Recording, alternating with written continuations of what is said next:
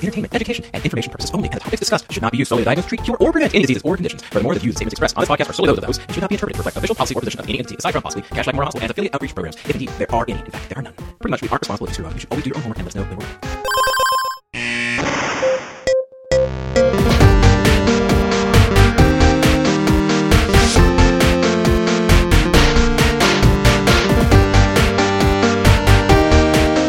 Welcome back to the Curbsiders. This is your host, Dr. Matthew Otto, dealing with some technical difficulties here. Paul, are you with me? I am with you. We're doing great, Matt. Okay. Paul, this is the part where you tell everybody what we do on this show. I'm so happy to. We are an internal medicine podcast, all caps, that uses expert interviews to bring you clinical pearls and practice-changing knowledge. And then we also are big believers in wellness and work-life integration and doing non-clinical stuff. So we usually spend the first 10 minutes of the episode just kind of messing around. Feel free to skip ahead, just like you would if you're listening to a WTF. But, you know, if you do that, just realize that it makes you a worse person. I would agree. I totally agree.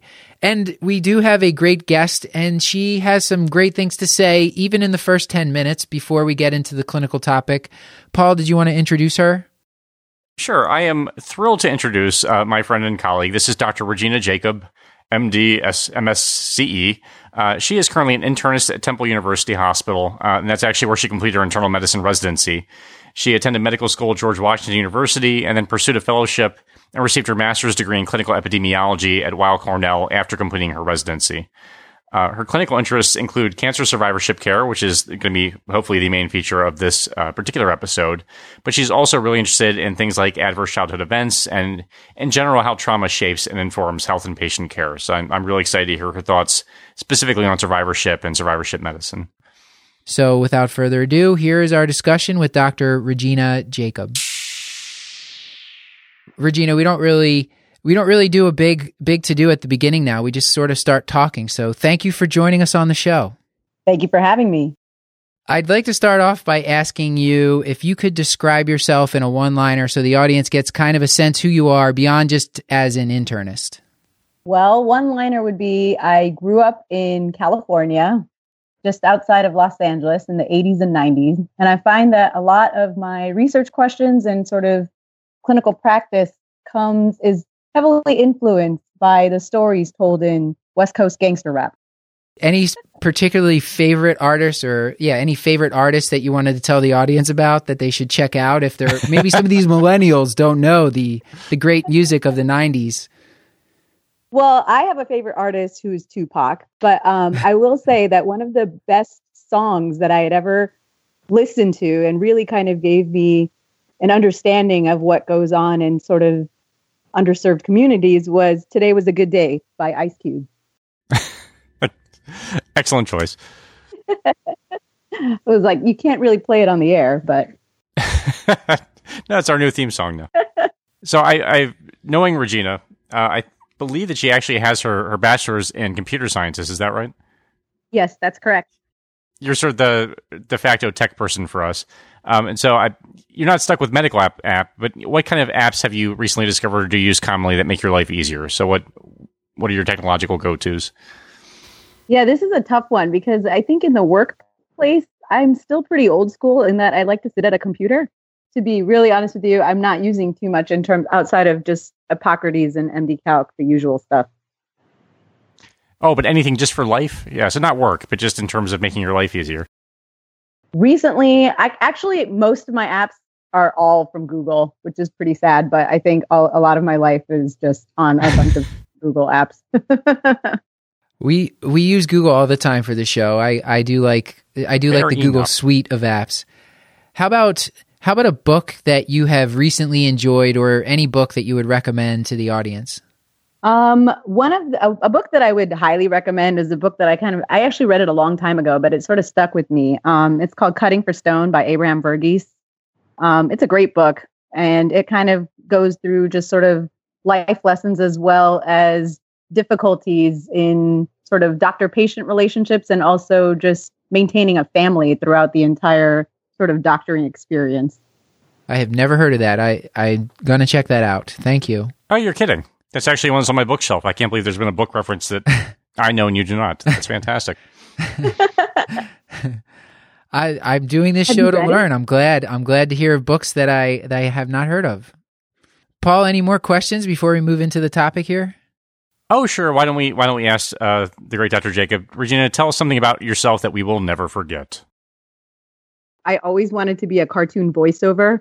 So I had actually, come up with this huge plan about how I was going to volunteer to mop the floors and dust the desktops at the Disney recording studios in Anaheim, California, with the hopes that I would one day be discovered while talking to my brooms and mops and dusting sounds. Brilliant. Did you ever work there? No, I never worked there. I wanted to, and then I moved away. So it was always in the brainstorm phase. It was never even partially enacted.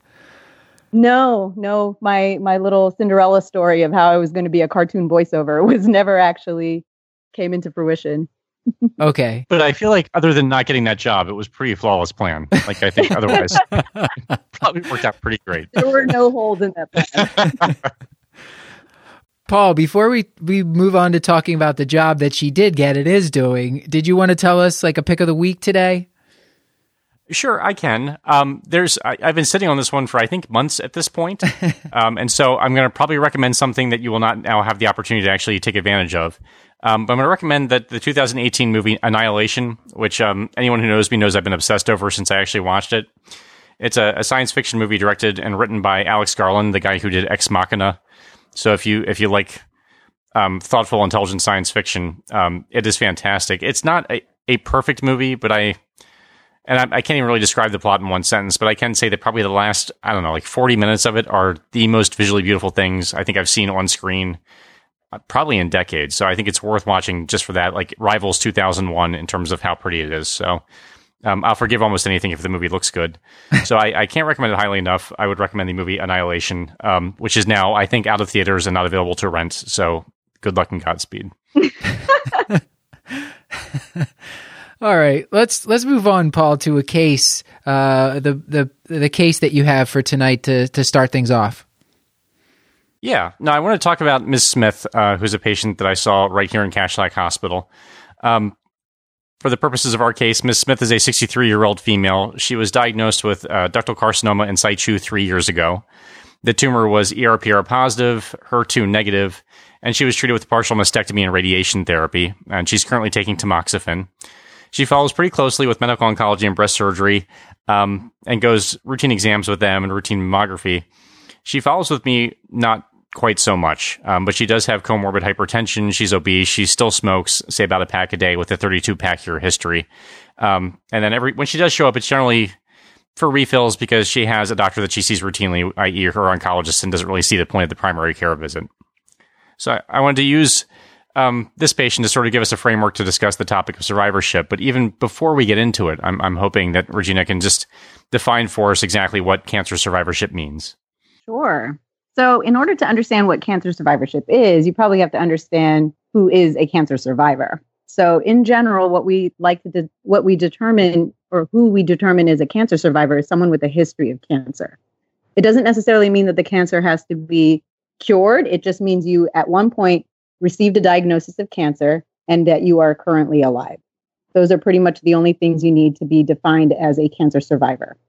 We have another definition, which is a co-survivor, which is someone who takes care of someone who has cancer because they're also usually affected by a cancer diagnosis. So once you understand who a cancer survivor is, it's much easier to kind of define what cancer survivorship is. Essentially, cancer survivorship is everything that you do in life that exists beyond just the cancer itself. One of my own personal definitions of it is basically primary care for cancer survivors, because it kind of changes your screening guidelines a little bit, but you can't also forget the other screening guidelines that you have. That's kind of what cancer survivorship is. Cancer survivorship in itself can be divided into multiple phases. Did you want me to go into that right now? This seems like a great time to do that. Yeah. Okay. Sorry, I'm glad these are ended. No, pay no mind. You're doing great. So there's various phases of cancer survivorship. We start with sort of the acute cancer survivorship. And to understand these phases, you have to understand that it's usually based on the time from diagnosis and the time from treatment. And that's sort of where those phases are defined. So acute survivorship phase begins at the time of diagnosis and goes through the end of initial treatment. Then you go into what we call extended survivorship, which is basically the first 5 years since your diagnosis, which usually starts at the end of initial treatment and goes through those first 5 years. And then you can go into the third phase, which is what we call permanent survivorship. And we're taking into account people who are past those first 5 years and are now kind of in that long-term survival phase. And what's the utility of breaking down into these phases? Does it impact treatment, or why bother defining them in terms of where they are in terms of their treatment? I think so it's actually twofold. The beginning part is actually, we all know that cancer is more likely to recur in those early phases, which is why those first 5 years are so crucial. The second part is that the toxicities that you receive from the various treatments, they vary in terms of how recent you just had those treatments. So there's acute toxicity, and then there's kind of long-term toxicity that can happen much later. And so that's kind of what is defined in those specific survivorship, phases. The other part is anxieties that patients deal with also differ in each of these sort of survival phases. So in the acute survivorship phase, the patient's usually just very focused on treatment and getting through treatment and being able to deal with the physical burdens of treatment. And then once you get into those permanent survivorship phases, patients usually dealing with just the anxieties of having to go through that whole process in itself. That's kind of what a lot of patients kind of refer to it as the new normal. That's kind of where that permanent survivorship anxiety sort of psychological phase is for patients. Regina, one thing that I came across when I was kind of pre-reading for this was that most patients are going to be projecting out forward. Some of the graphs were showing most patients are going to be more than 5 years since they were initially diagnosed and started treatment. And there was one study actually looking at one of these comprehensive care centers for patients with cancer, and only about 5% of the patients that were being seen there were patients who had cancer more than 5 years ago and were now no longer receiving treatment. So what I took from that was that the majority of patients who are chronic survivors, or I guess you could say permanent, I'm still a little shaky on the difference between chronic and permanent, but most patients who are in that more than 5 years since they got treated and now we're not in active treatment, they're going to be seen by the primary care. And that's why we need to know what these care plans are about and how to enact them, because most of these patients that are far out are going to be seeing us. Yes, that's correct. And just to kind of clarify the difference between chronic survivorship and extended survivorship, chronic survivorship is particular for people who have sort of incurable or indolent cancers, like your Waldenstrom's or your CMLs. So they do need occasional treatments. They need occasional chemotherapies. And so their survivorship care plan is slightly different because their cancer is indolent. Their cancer is a chronic disease. So they actually need their oncologist to be with them, sort of like an endocrinologist follows a patient with diabetes. Right. Okay, that's much clearer now. Thank you. Yeah, no problem. And then just to go off on I do have some stats here, which I find to be very interesting, which is the reason why this is such a big knowledge gap for a lot of primary care doctors. Basically, in 1971, there were about 3 million cancer survivors. And as of 2016, they were saying upwards of 15.5 million cancer survivors. The numbers are that 67% of today's cancer survivors were diagnosed more than 5 years ago, and almost 20% of them were diagnosed more than 20 years ago. So it is a growing need, which is the reason why primary care physicians need to be familiar with how to take care of these patients.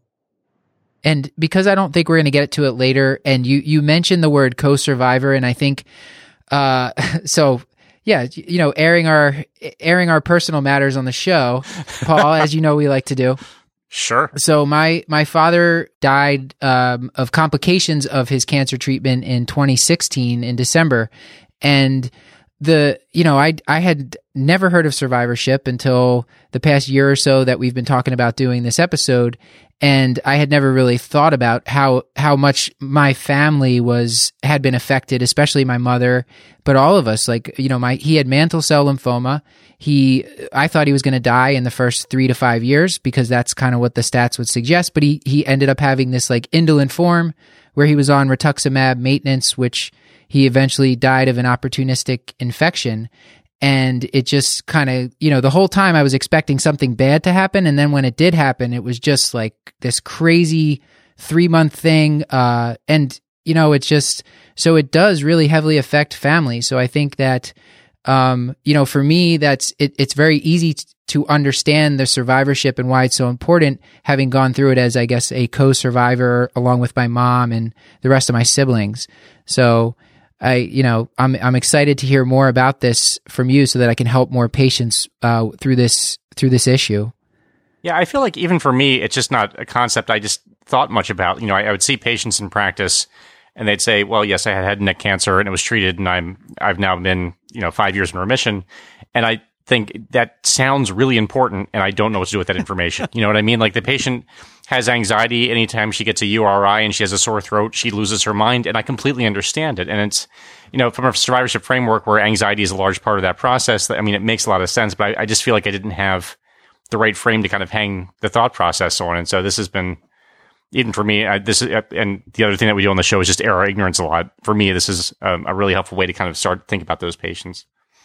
And to be honest with you, for both of you and anyone who's listening, that the more people are aware of this, that's actually the cure in itself for patients' anxieties. I think a lot of the conflict that we've run into is just the transitions of care from whether it's hospital to outpatient or oncology to back to primary care. Those transitions have been so fragmented that patients' anxieties are actually made worse. So you're going to tell us a little bit about these survivorship care plans.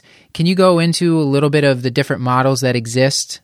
So there are a few models out there. The big ones that have been sort of driven more recently are kind of driven by cancer center accreditation.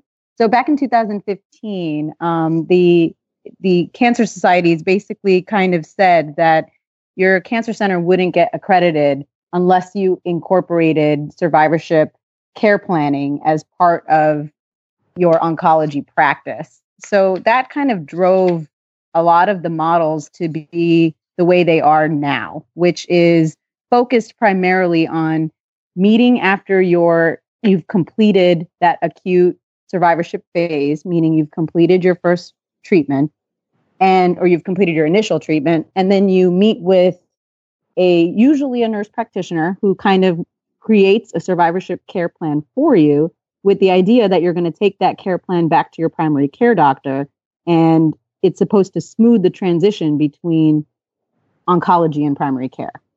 I have received exactly 0 care plans in the past 5 years of clinical practice. I received probably at least 3 times that. In medicine, I think these transitions have always been very challenging. Think about the times that you didn't get discharge summaries for patients coming out of the hospital. It's the same thing in terms of we haven't quite figured out the best way to make that transition a warm handoff. Right. I'm pretty sure technology's at a point where we should be able to figure this out in the near future. I know that technology exists to easily share this kind of information. It just seems like we're just kind of, I know we're capturing billing, but I don't know that we're necessarily getting the information where it needs to go. Sorry. Yeah, sorry to vent on billing. Work in progress. And I think the more people that know about it, it's probably better to actually call up the oncology practice and say, hey, I need a care plan. So you're saying that most of our patients, well, let's say this. Is this fair to say that if our patients were treated in a large academic medical center, that they should have a care plan when they're coming back to us? That's correct. Okay. That's correct. And if you don't get it in your hand, you should be able to call over and ask for it. Okay. So I probably, had I known that these things existed, I probably would have asked for them, and maybe then I would have received more than 0 in the past 5 years. What about smaller private practice oncology groups? Do they have the same standards? Should we expect that they might have care plans as well? So it kind of differs. I think a lot of the times you're going to see in the larger academic centers, you're going to see sort of disease specific clinics. So you'll see the, lung cancer survivorship clinic and the breast cancer survivorship clinic, and they'll kind of be divided by disease specific clinics. I think when you go out into the community, it actually models a little bit more sort of the geriatric plan, where it's a multidisciplinary clinic in itself, where you'll have a mental health expert, a nurse practitioner, a physical therapist, a nutritionist, all of these people that are kind of involved in the multidisciplinary care of a cancer survivor. Okay. And that sounds fantastic. I would like to take a step back and just ask, who's responsible for what parts of the patient? So the patients have maybe these survivorship clinics, whatever the model may look like. They're following with their medical oncologist. They also have a primary care doctor. Who's responsible for what? And is there concordance among the oncologists and the PCPs, or is there concordance even among what the patients expect? Like who should be taking care of what parts of the patient? That's a great question. And I'll be honest when I say that I think we're still trying to figure it out. I think in the back of everyone's mind, and there is some evidence to suggest that, if oncologists are following cancer patients long-term, they're more likely to get the appropriate surveillance for their cancer. But if PCPs are more likely to follow them long-term, they're more likely to get all of the other things that need to happen, like, tobacco cessation and weight management and proper diet and healthy living. So it's kind of a hard thing to figure out whose patient it is. One thing that has been shown to kind of influence this is that primary care physicians are not very comfortable with kind of taking complete ownership of a cancer survivor. Right. And I think that's kind of what these sort of podcasts and other learning aspects are important, because we need to actually make people comfortable with taking care of someone who had a diagnosis of cancer. I think if you have a care plan that you've received and you presumably can get in touch with the treating oncologist, or at least that clinic, if something goes wrong, then people are going to be more comfortable in just knowing that these types of things exist. Paul, do you think now is a good time to try to go through a care plan? I think we can create one maybe for our patient, Mrs. Smith here. Sure. It's nice of you to ask me. We'll get Dr. Jacob involved too. I know. I believe you have the care plan in front of you. I don't know if Dr. Jacobs does. So we can walk through the portions. And I should mention that these are there's a couple different places you get them from. George Washington University has some free ones that are really nice, and then also ASCO, which I don't exactly know what it stands for.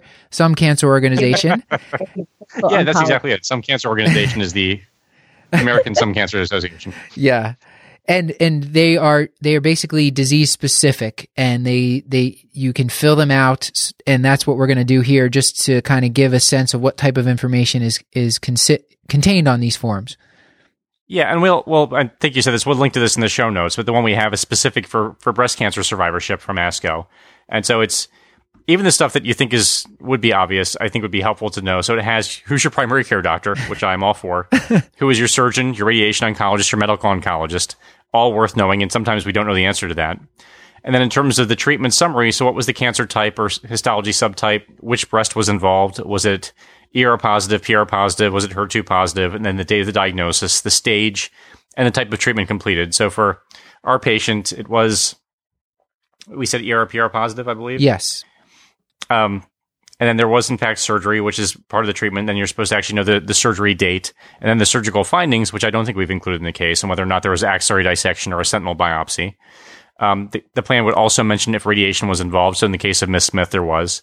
And then if there's systemic therapy after treatment, or before treatment. So things like chemotherapy, hormonal therapy. So in the case of our Miss Smith, who is now on systemic hormonal therapy after the fact. And then even more helpfully, we were talking off air. They asked some of the names the agents used for chemotherapies, because I think that's one of the things where we never have any idea. We know that they got something that made them sick, but we don't know what specific agents there are. Here, it's a whole checklist, and you can actually check off. And I think, and Dr. Jacob may speak to this later, the actual specific chemotherapeutic agent may have implications in terms of the later stage complications. And then in terms of ongoing treatment, are they on tamoxifen or aromatase inhibitors? And then the symptoms that are associated with those. And then the rest of it seems to be mostly, and correct me if I'm wrong, sort of primary care type stuff. And this may be my bias, but it's what cancer surveillances are recommended, not just breast, but just for life, and then other comorbidities. So things, are they using alcohol? What's their diet like? Do they have depression? Are they a tobacco user? Has there been discussion of weight management? And then also, there are actually symptoms that are outlined in terms of what breast cancer survivors may go through. So are they having anxiety or depression? How's their emotional or mental health? Is there concerns about fatigue or fertility or memory or concentration loss, or sexual function, those kind of things? So it's a really nice document that sort of seems like a holistic view of the patient and all the stuff that I would want to know as a primary care doctor treating a patient who's been treated for breast cancer. Yes, and just with that information alone, you can feel quite empowered to sort of take care of the patient. When I was doing mostly primary care, just knowing like how often do I need to get mammograms and do I need to get MRIs, breast MRIs, that's kind of stuff was always tripping me up. So to have it just kind of spelled out for me, this would make my life a whole lot easier, rather than like after the visit having to email or send a message to the provider trying to find out if like what the plan is. Right, and because the therapy is so complicated. So these seem very helpful. So I would highly recommend that the audience make sure their patients get these filled out, and if they and make sure that they're delivered to you when the patient's coming back from oncology and ready to receive primary care again.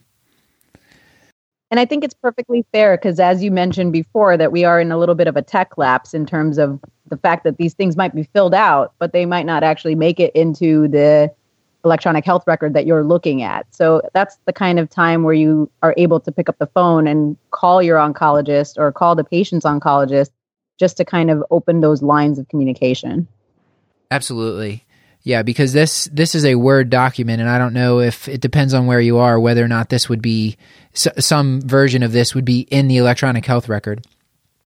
All right, Regina, so to change gears a little bit, and since we're all just, talking about personal stories here, you had mentioned that you had a family member who had childhood cancer, and that was one of the things we did want to highlight on the show.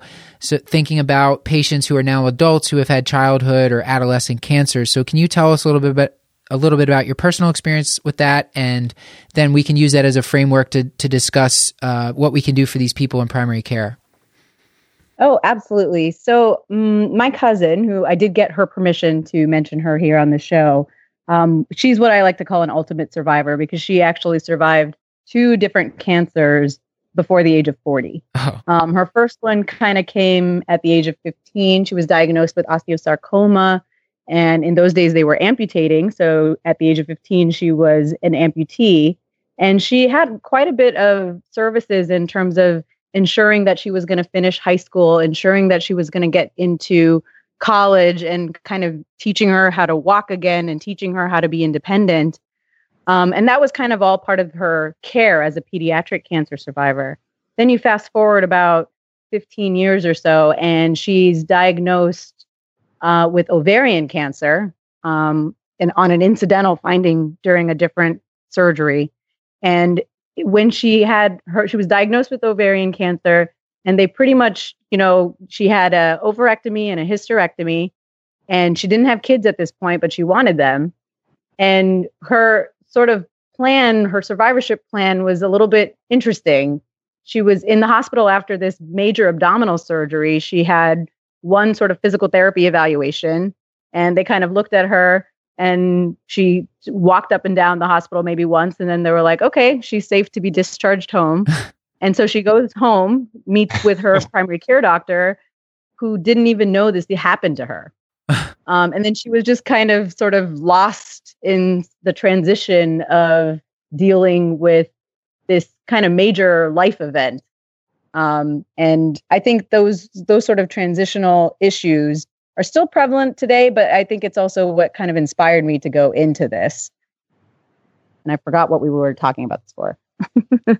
No, well, you were just relating your own experience with the survivorship, and thank you for sharing that with us. So and that seems a little bit, that kind of leads to the next topic we wanted to ask about in terms of the differences between childhood cancer survivors and maybe adult cancer survivors. And then I guess there's this group in between, these adolescents and young adults. And I just wonder if you could speak to how the experience is different for each of those age groups and sort of what things that we should be mindful of. Oh, absolutely. So, I mean, in pediatric cancer survivors, actually what's interesting is that childhood cancers have been pretty curable for a long period of time. So a lot of our data that exists, I think there was a paper that came out in 2010 that basically compared from the SEER database, gathered a lot of survivors, comparing them between 1971 and 2010. And most of these were childhood cancer survivors that were surviving well into their adult life. And that's kind of where a lot of our data comes from in terms of childhood cancer survivors. The problem is that data isn't really, you can't really generalize it to the adolescent young adult population. So interestingly, the adolescent young adult population, or what we call AYA, they are the one group of cancer survivors whose survival has not improved in the last 10 years compared to their adult and childhood counterparts. And part of the problem is that, you know, we don't have data on them. The other part of the problem is that they tend to have both childhood cancers that are coming later in life, and they have early forms of adulthood cancers that are also coming earlier in life, and therefore are taking a little bit longer to be diagnosed, or being diagnosed later in the disease process, or diagnosed as a little bit more pathologically sort of severe. Right. I would expect actually probably those types of cancers probably tend to be more aggressive if you have the early form of typically adult cancer. Correct. You mentioned the survival data. What is the life expectancy for someone who is a survivor of a childhood cancer versus an adolescent or young adult versus an adult with cancer? I know it varies by the type of cancer, but in general, are there generalizations you can make? I mean, I think a lot of it is sort of, number one, with the AYA group, their cancers tend to be fairly rare. Mm-hmm. So that is factored into their survival. If you kind of look at the breakdown, I think the majority of adolescent young adults, the majority of their cancers tend to be lymphomas, melanomas, GU or genital system cancers, and then cancers involving the endocrine system, which tend to be a little bit more aggressive. They also do get, as we mentioned previously, the adult cancers at an earlier age, and then those ones also tend to have poorer outcomes just based on the tumor grade alone. And so with not even trying to be funny, but, you know, adolescence is just awful in general. You know what I mean? Like I think we should all pat ourselves in the back for making it through it, just because it's such an emotionally trying time. If you throw, God almighty, a cancer diagnosis into it, how emotionally does that group do compared to, say, their younger cohort, or not the cohort, but the younger patients or the older patients? Is there any difference there? Yeah, there are differences. And actually, if you can break it down into behavior patterns, we are seeing that there is, you know, adolescent AYA group, they tend to be smoking more than the age-matched controls of their same age group or their peers. So we're talking somewhere around, they tend to be smoking almost twice as much as their counterparts. They tend to be more obese. They tend to have more chronic health conditions. They do tend to have poor mental health and poor physical health in compared to just people of the same age that don't have a history of cancer. So I'm going to try to use the terminology correctly. So for patients who are AYA specifically, I was reading that sexual dysfunction is a concern. So how do you address that? Is there anything we can do for these people? I think the basic question is, or I guess the basic answer is that you just have to know that it exists, and you have to know to ask about it, because like most people, they don't really volunteer their sexual dysfunction right off the bat. So It's one of those things that requires a little bit of probing, and you're not going to probe if you're not sort of aware that it exists. Uh-huh. Are we talking like erectile dysfunction or these more like supratentorial problems that we can send them to counseling for? I'm totally naive. Like, I don't have any knowledge about what this would be. So a lot of it is actually fertility issues. Okay. Because if you're thinking about cancers that affect this particular age group, we're talking about genital cancers and endocrine cancers. And so those sort of really affect fertility. Okay. So, I mean, a lot of fertility science has become very advanced. So a lot of the people who are going into treatment have storage banks and things that are offered to them prior to treatment. But, knowing to address those issues in a primary care appointment is pretty important, because some patients might not even remember that they had stored their sperm or had stored their ovaries in the past prior to treatment, because all of it was happening so fast in this acute treatment phase. So when these people undergo treatment and we're seeing them, we're practicing adult medicine, we're seeing these patients like looking out for some of the effects after treatment from these people. What can we look for, and what sort of things? Yeah, what should we be looking out for, and how do we handle that? I think unfortunately, in at least the way our healthcare system is set up right now, you're not going to get a lot of the crux of patients' anxieties unless you're asking. And in this particular age group, the biggest sort of anxieties kind of come around body image issues.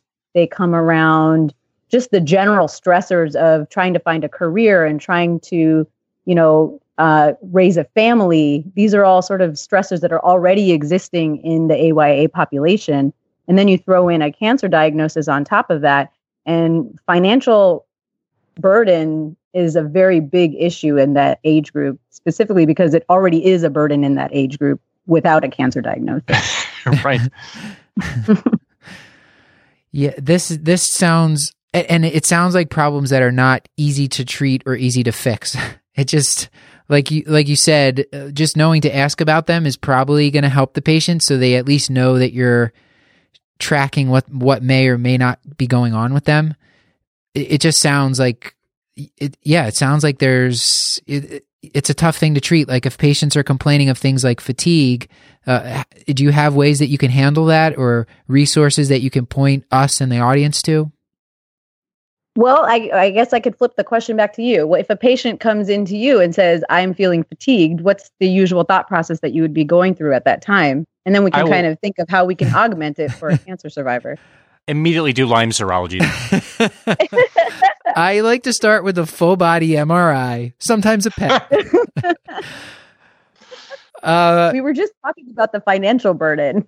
So I generally, we did a whole episode about fatigue with Dr. McDermott from Colorado, and a big part of that is just taking a very good history, doing a good physical exam, and the lab workup is pretty basic.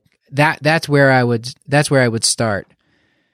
Okay, so now if we were to say take a patient who has a history of cancer, and let's assume that you have all the history of the medications that they received or the treatment that they received, what else could you possibly be thinking about that could be cancer related that could be contributing to fatigue?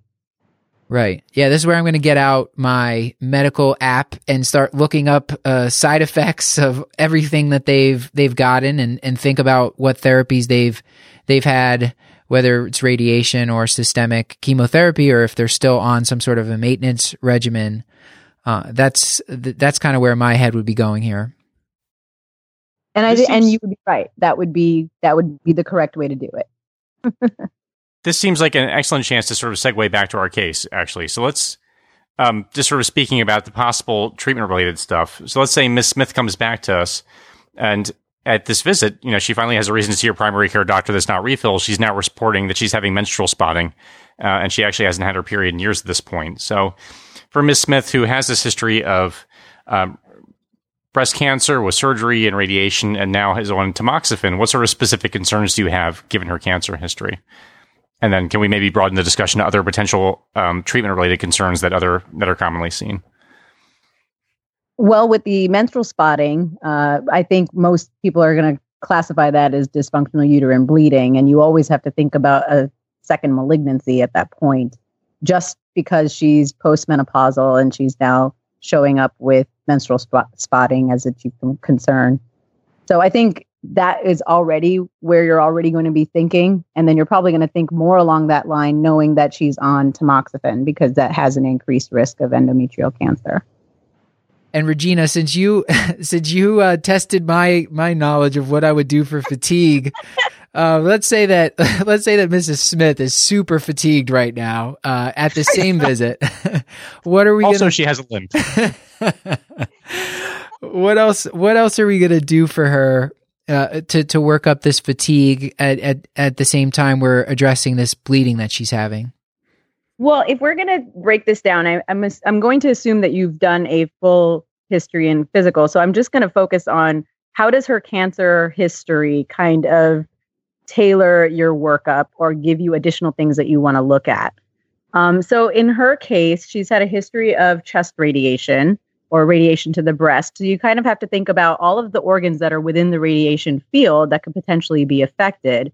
Right. And what could cause fatigue? Well, in the chest, I would kind of think of the thyroid. So checking a TSH is not unreasonable in a person who's had a history of chest radiation who's now complaining of fatigue.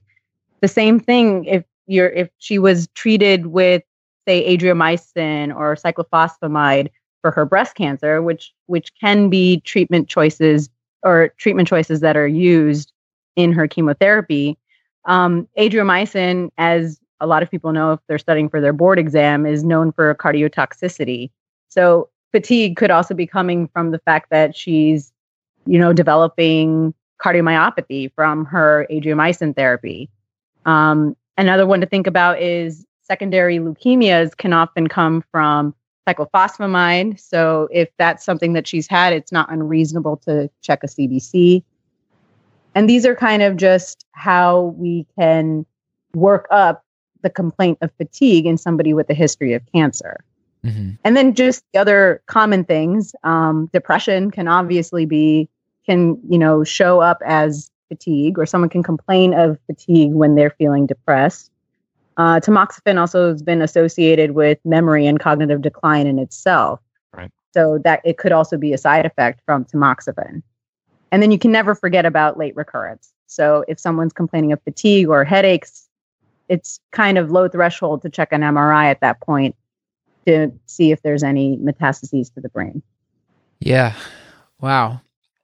This, it gets, and then there's, as a primary care, there's going to be all these different cancers that you're going to be seeing. So definitely brushing up on this stuff and looking at the patient's care plan, seeing what they've been exposed to, and that can kind of lead you down the road of what other testing you would do.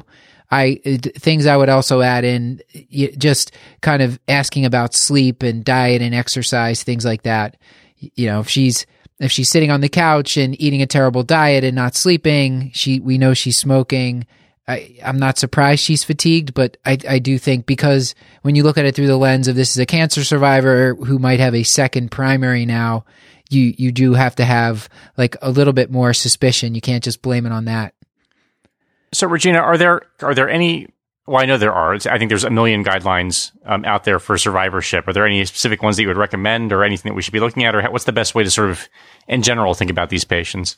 That's a great question. There are a million guidelines, to be very honest with you. 10 years ago, we had sort of no guidelines. And then I think people realized that there was a problem. So now we have too many guidelines. And you can pretty much pick a society and they will have cancer guidelines or survivorship guidelines. So ASCO, the American Society of Clinical Oncology, has one. The American Cancer Society has one. The National Comprehensive Cancer Network has one. And there's also primary care guidelines for cancer survivors. So USPSTF also has its own version of cancer survivor guidelines. I think, as is the case with almost all guidelines in primary care, just think about how many times we've revised the hypertension guidelines and how many times a new sort of hyperlipidemia guideline comes out, or we're still trying to figure out how to treat osteoporosis and how to screen for it.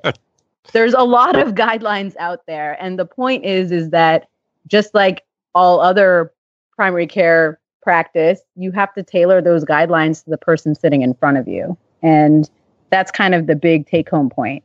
the first take-home point would be that cancer survivorship is really just primary care for cancer survivors. And the second one would be there are a lot of guidelines. You just need to know that they're out there.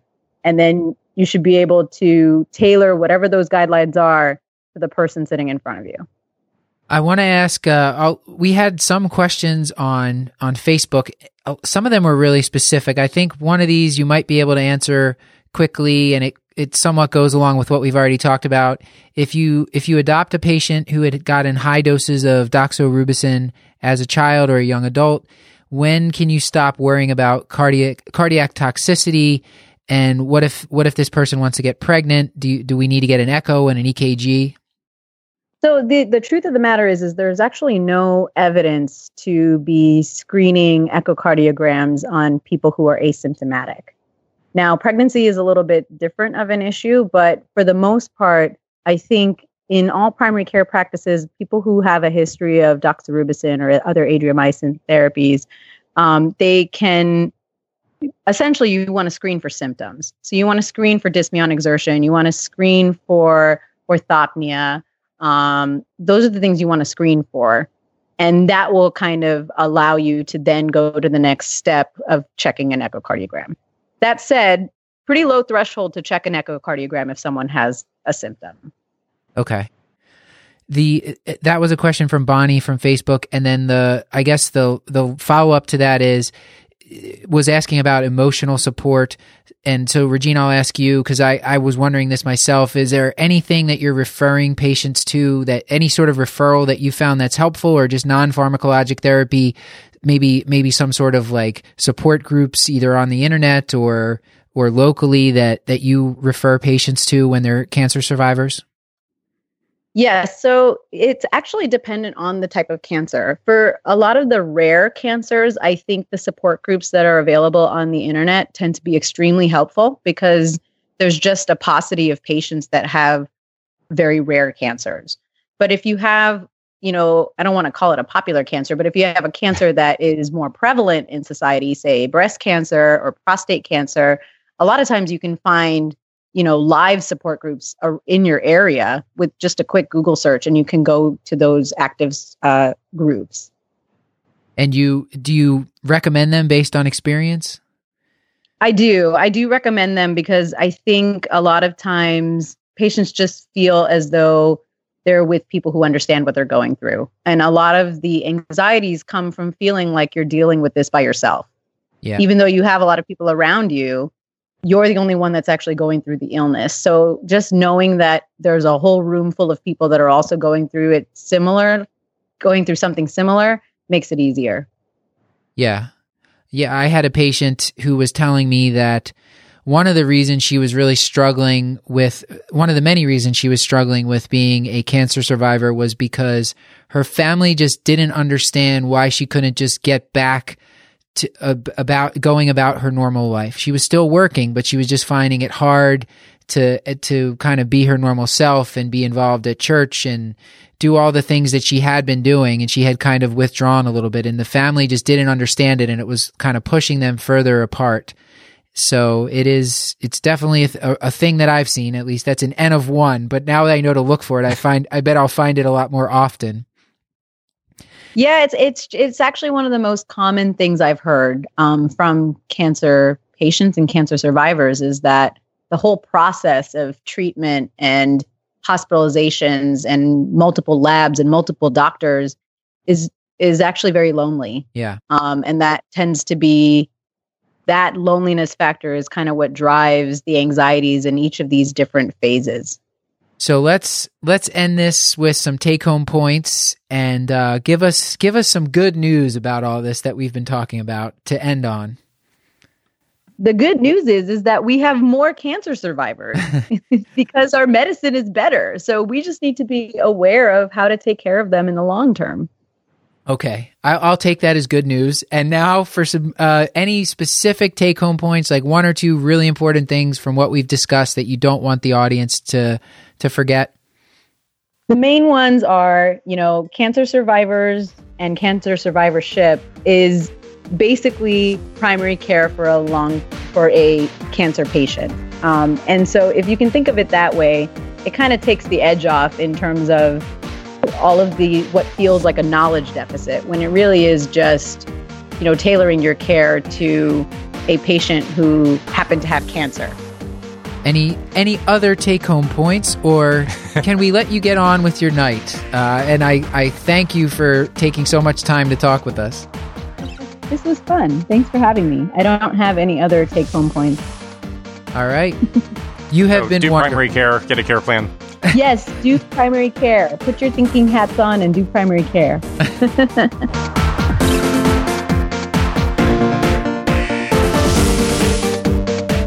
This has been another episode of The Curbsiders, bringing you a little knowledge food for your brain hole. You can get show notes at thecurbsiders.com/podcast or sign up for our mailing list at thecurbsiders.com/knowledge food. You'll get a copy of our wonderful show notes mailed to you each week. Send us your feedback to thecurbsiders@gmail.com. It helps if you subscribe, rate, and review the show on iTunes. You can follow us on Facebook, Instagram, and on Twitter at The Curbsiders. Until next time, I've been Dr. Matthew Frank Watto. What do you think Stuart's up to? Do you think he misses us? He's probably wearing a headset yelling at 10-year-olds over the internet. All right. That sounds right. Then I remain Dr. Paul Nelson Williams, and good night. I do kind of imagine that's what he told us he was doing last time he didn't join us on air, so I imagine that might be what he's doing. And thank you to all our correspondents who are helping to write and produce the show. On Twitter, we have Hannah Abrams, Beth Garbatelli is on Instagram, and Chris Chumanchu is on Facebook. Thank you and good night.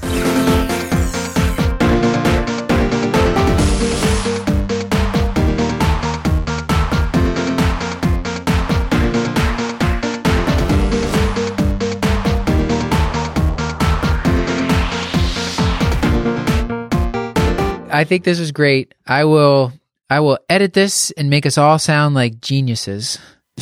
Godspeed. Good luck with that.